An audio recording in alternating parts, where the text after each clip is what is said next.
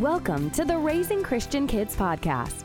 Your host, Leanne Mancini, is extremely passionate about helping children to have a strong foundation in Jesus. You will be equipped with methods and techniques to help solidify a relationship between your child and Jesus. So let's dig deep and raise strong Christian kids. Hello and welcome back to Raising Christian Kids. I have Kirk Martin on the show today, and I'm so happy to have Kirk. CelebrateCalm.com founder and Calm Parenting podcast host, Kurt Martin has shown almost 1 million parents how to stop yelling, defiance, and power struggles with the most strong-willed children. Kurt is known for very practical strategies and scripts delivered with humor and compassion. Learn how to get your kids to listen the first time. We all want that, right? While building a close, trusting relationship. Welcome, Kirk. Hey, welcome, Leanne. Thank you for having me on here. I'm thrilled, really excited. And we are so happy to have you. Your specialty is working with strong-willed children. When I had one of those, my daughter was strong-willed. She still is. They don't really become unstrong-willed, I think. I think they become more mature maybe and more manageable. Yeah. But what are some of the primary attributes of a strong-willed child? So usually these kids are very, very bright. They're not always academically motivated, but they're bright, but they tend to use their intelligence to argue with you. They're kids who, when they wake up in the morning, it's like they have an agenda. And they know what they want and they know what they don't want. And what they don't want is anything that you want them to do, right? And so there are power struggles over everything. And you will spend their childhood saying this: if you would just do what I asked you to do, you would be done in 7 minutes. But you'd rather argue with me for 7 hours or days or weeks or years and lose everything you own. And one of the more frustrating things is consequences tend not to work for them. They just literally sometimes don't care about the consequence. And the hardest part for me with a strong-willed child is they do not want to do things the way that you want them done. They will do things, but they like to do it their way. In the end, it is a great trait, but it is extremely frustrating when you are a parent with this kind of child. You know what's interesting? I was thinking about this. Jesus describes these kids in the New Testament. In Matthew 21, there's a story of parable of two sons. Go to work in your father's vineyard. And the one son was, why, of course, father. He was like the Eddie Haskell of his time, only he didn't go and do it. And the other child was the ones like, vineyard work, stupid, especially if in your house you're not allowed to use that word. The strong-willed child will use that word repeatedly to push your buttons. And that other child was like, I'm not doing it.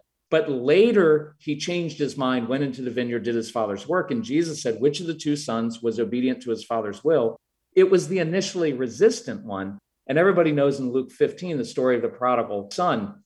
In the end of the story, the compliant child who had always done what his father asked was the one with the resentful heart, whereas the strong-willed child, the stove toucher, actually had a very contrite heart, because he had learned from his mistakes. So it's interesting because sometimes Christians, we grow up with this view of kind of very law-based or like, well, you always have to do exactly the right thing all the time. And Jesus kind of turns that on its head a little bit. So that's a strong-willed child. I love a strong-willed child, and I'll tell you why. God created us with all individual personalities because he has a purpose and a plan for us to use our personalities for his goodness down the road. So sometimes a strong-willed child ends up being, the next elected official who is really out there gunning to get the laws changed or, So I really, like I said, I have a strong-willed child and my daughter's wonderful. She edits all our podcasts. She does 100 things for behind the scenes that people don't know. And she's a go-getter and she keeps me on task. And so I'm so happy. And my son is... describe my son. Yeah, and my son's more laid back. He's also a go-getter, but he's more laid back and he's more calm. How would you recommend that parents handle a young child hitting, lashing, or having a meltdown or biting, or what can they do with those young, strong-willed children who act out? So a couple things. One is I like to distinguish between a tantrum and a meltdown. A tantrum to me is logical, manipulative. I want the fruit snacks. You won't give them to me. So now I'm just going to start screaming and yelling. They know what they're doing. They just want you to give in, right? A meltdown to me is a little bit more emotional. There's something behind it. And so what we try to do is get to the root of it. So I'll give you two quick examples. Anxiety, and a lot of strong-willed kids struggle with some measure of anxiety. And so oftentimes they like to control things. And so they don't like going new places. So you can come and say, hey, do you want to go to swim class? And they'll say, sure, sign me up. But a week later, when you're like, hey, first class is tonight, you're going to get resistance. My stomach's upset. I promise I'll go next week. So we try to bribe. That doesn't work. Then we start to threaten.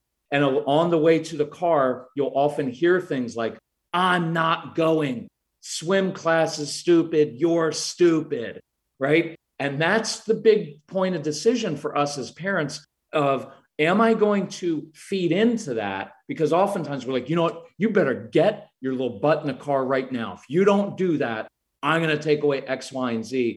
That tends to escalate things.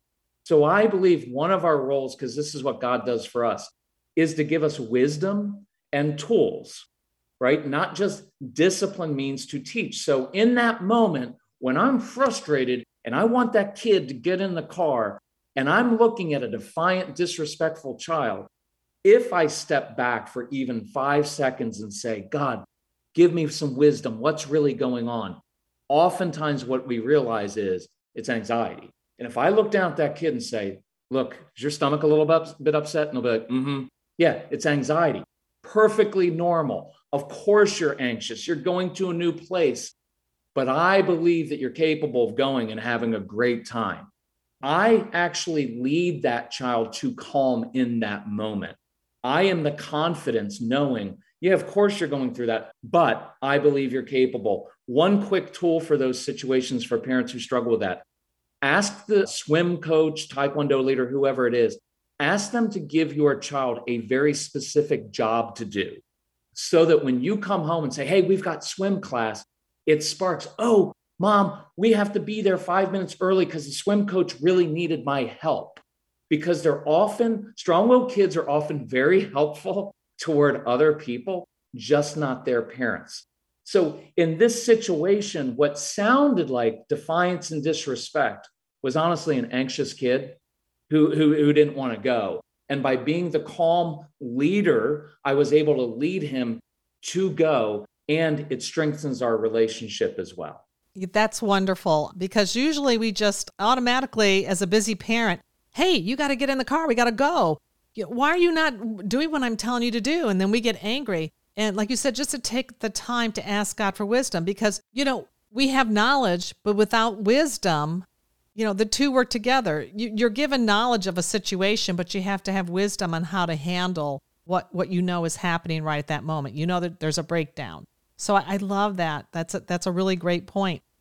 You use the phrase, motion changes emotion, to calm kids that are upset. Can you give parents a couple practical ways to calm an upset child who is having a meltdown? We had said that already, but can you the motion changes emotion?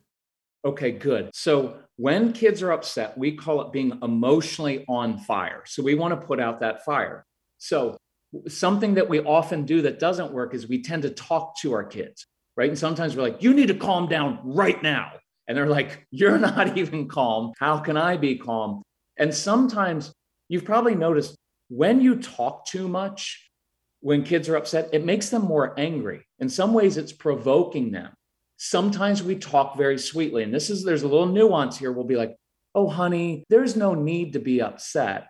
And that's akin to your husband saying, oh, honey, you're just overreacting, right? Like it's dismissive. So with a strong-willed child, and this is going to be counterintuitive, sometimes I give them intensity and I say, oh man, if I were you, I'd be frustrated too. Now, here's what I didn't say. If I were you, I would hit your sister, punch a hole in the wall, throw things. I didn't say that. I just said, if I were you, I'd be frustrated too. Because I'm acknowledging with some intensity what they're feeling. And then I transition to the motion changes emotion. And the idea is giving a child something to do, physically moving him out of that place emotionally and physically often helps them calm down. So here are a few examples. Sometimes with little kids, if they're not really, really upset, I'll just sit down in the moment and start to color. And they're going to look at you like, why are you coloring? And I'll be like, hey, could you help me out because I'm doing this Santa Claus, I'm doing the reindeer, you want to help me? And I'm leading them. Sometimes I do something very physical. Like I'll just get on the ground and start doing push-ups in the middle of aisle 3 at Target or at church. I guarantee you a lot of your strong-willed kids melt down at church and then you get embarrassed. And if you were to hit the ground and do that, or you lead them outside, my son he'd get frustrated and start yelling at my wife. And that's obviously, you can't do that. But instead of coming into the room, how many times have I told you, you don't yell at your mother? Instead, I'd walk in and say, hey, I can tell you're frustrated. Listen, when you're ready, if you want to come outside and play catch with a football, love to play catch with you. Some of our kids love Legos. So saying, hey, I can tell you're frustrated. When you're ready, if you want to come in the living room, I'm going to dump the Legos out and build a spaceship. The idea is I'm giving them something else to do. And in all these situations, to me, what's important, Leanne, is instead of just saying, go to your room, which we're in effect saying, go away from the very person who has the wisdom and tools to help you. I'm inviting them in to relationship with me. And what I'm communicating is when your world is out of control, mine's not. I can handle you at your worst. And that is a critical message because we model God for our kids and we want them when they're struggling and when they're not, we want them seeking God. And if they associate God with an angry, impatient parent, then they're not so likely to go to him. But if they know, oh, I can trust my mom and dad because when I'm having a bad day, I know that I can go to them and they have wisdom to help me. That's wonderful. Just like Jesus is our rock, we have to be the rock for our kids. We have to be solid and we have to be there to support them and to guide them and to coach them. And you're showing empathy, like you said, when you tell them, hey, I know you're frustrated. I can see you're frustrated. I understand you're frustrated, but I love the motion. Start doing something physical. When we're frustrated, I like to go for a power walk. That calms me down. And, I think that's a great thing. Absolutely. Thank you. Is there anything else you'd like to share before we wrap up? These are wonderful tips, and we will have the links to how they can reach you and contact you and get all your wonderful resources. My thing I would end with is enjoy the strong-willed child. They're very challenging to raise, and at times you don't like them, even though you love them. Yeah. But if you can enter into it and really start to enjoy them, and as you said, Leanne, God made them with this strong will because they're going to do great things. But the first thing they're going to do is frustrate you. But if you can enjoy them, man, you're really going to love that relationship like I can tell you have with your daughter. It becomes very special as you bond with them. It really is. And, again, celebrate.com, go to the website, check Kirk out and everything he's done, wonderful resources. And this is how we will raise strong Christian kids. This podcast is part of the Edify Podcast Network. Edify is a faith-inspiring app that brings together thousands of the best Christian podcasts in one place for your listening enjoyment. Cut through the noise and grow your faith by diving into the world's top Christian podcasts today. Download the Edify app for free from the App Store or Google Play, or by going to edify.app. That's EDIFI.app.